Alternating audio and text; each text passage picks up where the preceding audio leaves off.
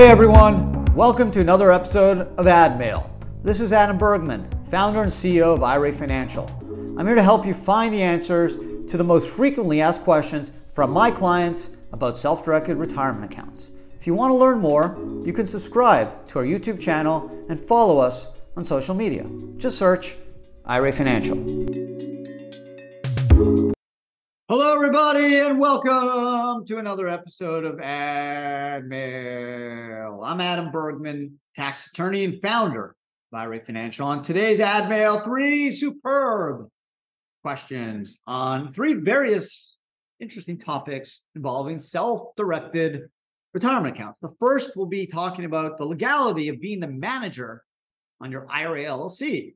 The second, we'll be talking about setting up or at least maintaining a solo 401k in a down year where you don't have any business net income or at least business income.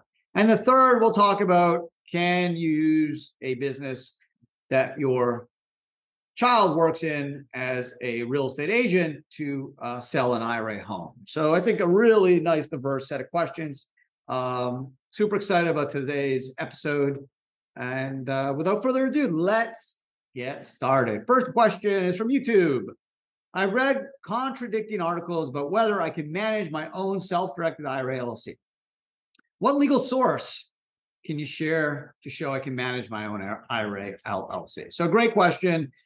I've done many blogs on this, probably too many to count. But bottom line, the first case, Swanson v. Commissioner, it's a 1996 tax court case. There's many that followed, including field service advisory opinions that confirmed that an IRA owner, a disqualified person, your IRA, can manage an entity that is wholly owned by a retirement account.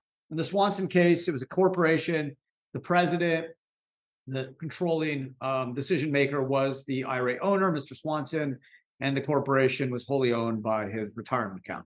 There's been many cases over the last 20 years or so, 25, 26 years, that confirmed repeatedly that an IRA owner can be the manager of an entity controlled by the IRA. Now, the main justification for this is based off Swanson and some cases that subsequently came to pass, is that an entity only becomes disqualified after it's funded.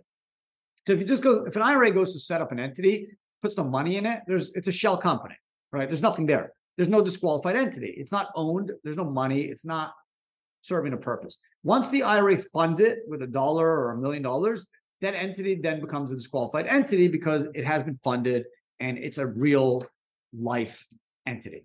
So based off that thought process, based off the confirming cases, the fact that someone manages an entity and does what's reasonable and necessary, right? How else would an IRA owner be able to own, at least manage his or her investments? The courts understand that an LLC is just a vehicle, right? The IRA owner doesn't have any beneficiary interest into the economics of that entity. The owners do. The IRA is the owner. The manager, who's just making decision-making, is the IRA owner. And that's allowed because the IRA owner personally is not benefiting. He or she is just making decisions. Just like if their financial advisor calls up and says, hey, can I buy Apple? Are you going to allow me to buy Apple or Tesla? You can say, yeah, yes or no. Same way, if you have an LLC wholly owned by the IRA that's doing cryptos or brokerage firms or real estate, you can decide, should I sell? Should I buy? Should I rent?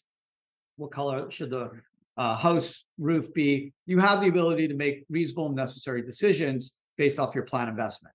So the fact that there's an entity doesn't really have any impact because the economics of the situation aren't changed. All the economics, all the benefits, profits, losses, distributions are all going to the owner, which is the IRA.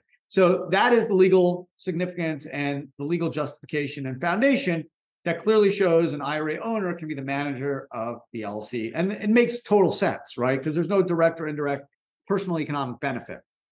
There's no difference if I'm day trading on my TD Ameritrade account and buying or selling Apple or doing it through an LLC where I'm the manager, right? Just the substance over the form, it makes no difference. The substance, I'm still making those decisions. So the form shouldn't dictate the transaction. So amazing question. Really appreciate it, whoever answered it or asked it on YouTube. Second question is from Brianna K. of Portsmouth, Virginia. Brianna wants to know, I have a solo 401k with IRA Financial. If I will not have any business income this year, can I still have my solo 401k? So great question. When you say business income, I'm assuming you mean activity, because and 401k obviously could still be adopted by a company that loses money, right?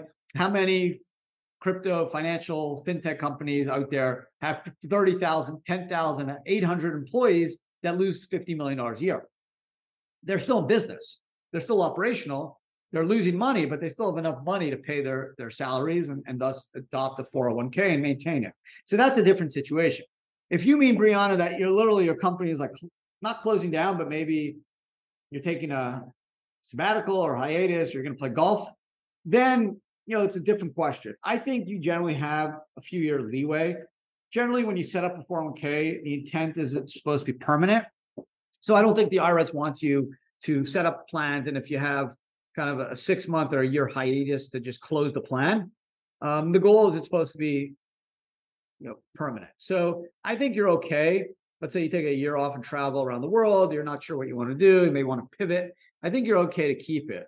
But after 2 or 3 years, if the business is zero revenues, like no expenses, you're really retired, and the intent is that you're not coming back, then I think you close it and move it to an IRA. It's not a big deal. It's not like you're paying tax. If you close the plan, you should just close it and move it to an IRA. But if you're not sure and your intent is still potentially to keep going, maybe you got sick or you kind of unsure to pivot, or you got a really good job offer and you did some consulting, or instead of consulting, you became an employee for a year, I think you can keep the plan just because the permanency factor is something the IRS and DOL has put emphasis on, and they don't want people opening and closing plans, quickly or every year. So I think you're good, Brianna. But after a couple of years, I would say if you really don't think you're coming back to work, to whether it's consultant or to generate business income, then at that point, I would just close it, file a final 5,500 EZ, which we'll do for you, and then just do a tax-free rollover to an IRA or a self-directed IRA. So thanks for that question, Brianna. Third, final question of today's episode is from Victor J. of Joliet, Illinois. Victor wants to know, my daughter is a real estate agent, and I want to use her company to sell my home in my self-directed IRA. Is that possible? I think it is, Victor. Obviously, if your daughter owns 50% or more of the real estate agency, maybe not the best idea because she'll indirectly benefit from the commission sale. But if someone else in her company is doing the deal or taking the commission, as long as there's no direct or indirect benefit to your daughter, I think it's fine. Your daughter should not be providing services for compensation. Could she generally serve as the real estate agent without compensation? It's blurry. Written a blog on this where, because she's not a fiduciary, it's not you, the compensation for services rules are more flexible. But the problem is her service reasonable and necessary? I'm not sure. Anyone could potentially do this. You may argue that she's the best at it. She knows the property. So there's more flexibility. But if it was your spouse or you, I would generally say no, do not provide any services for compensation. You probably don't want to do anything for compensation from a service standpoint. But because it's your daughter, it's a little fuzzier. But in a perfect world, any disqualified person is not doing anything that's not reasonable and necessary, other than maybe there's some exceptions in the code under 4975D for financial advisory services, maybe as a lawyer or accountant. But real estate, I'd rather have someone else in our company do the deal, do the commission. Maybe they give you a reduced deal, maybe no commission at all. But if you could, just don't have your daughter involved, have one of her colleagues do it, Victor. It'd be much more clean. You wouldn't have to deal with potentially any IRS attack. Whereas if your daughter's involved, even though she's not a fiduciary, you'd have to prove that her services were reasonable and necessary. If there's no compensation provided, probably can get away with it, but you may be better off just have someone in our company do it. and maybe your daughter kind of loosely oversees things are going okay, but like she's not the listing agent. She's not, day to day doing the open houses and really doing the deal. So that would be my suggestion. Anytime there's compensation to disqualified people, even if it's a non-fiduciary, not you, the code, the regulations, prohibited transactions, 4975, even the Department of Labor, we'll give it an extra glance and extra focus because they're very concerned about conflicts of interest, self-dealing, and anytime there's family members, related parties involved, especially that they're disqualified persons, they need to they will add extra scrutiny to that investment or transaction. So thank you, Victor, Brianna, and the individuals from YouTube. Really good episodes, some really great questions. Thanks for sharing. If you have questions, send them in. It's free. Info@IRA Financial. You can title it Ad Mail or Ask Adam. It'll get to me. I got a lot of great questions in queue, but I'm the boss, right? If I get a great question, I may put it up front. Just because there's people in front of you doesn't necessarily mean you're gonna have to wait your turn. It all depends on how I'm feeling. If I want to do like a Roth episode or a solo episode, or just something pops up that I'm getting a lot of questions on, I'll just talk about it. Okay. But I do appreciate everyone that's sending questions. You can also just send in comments on any of our social media feeds, YouTube, which we have an amazing channel, Facebook, Instagram, Twitter. Just ask the question. You don't have to be a client even.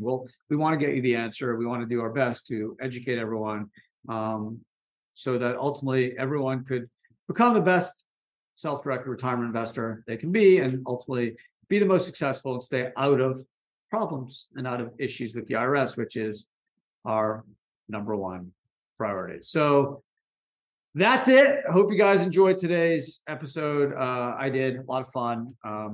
Have a amazing rest of your day. Again, appreciate all the support, and don't be a stranger. If you have questions, let us know, comments. And that's it. I'll hope to see everyone again next week. Ciao and take care.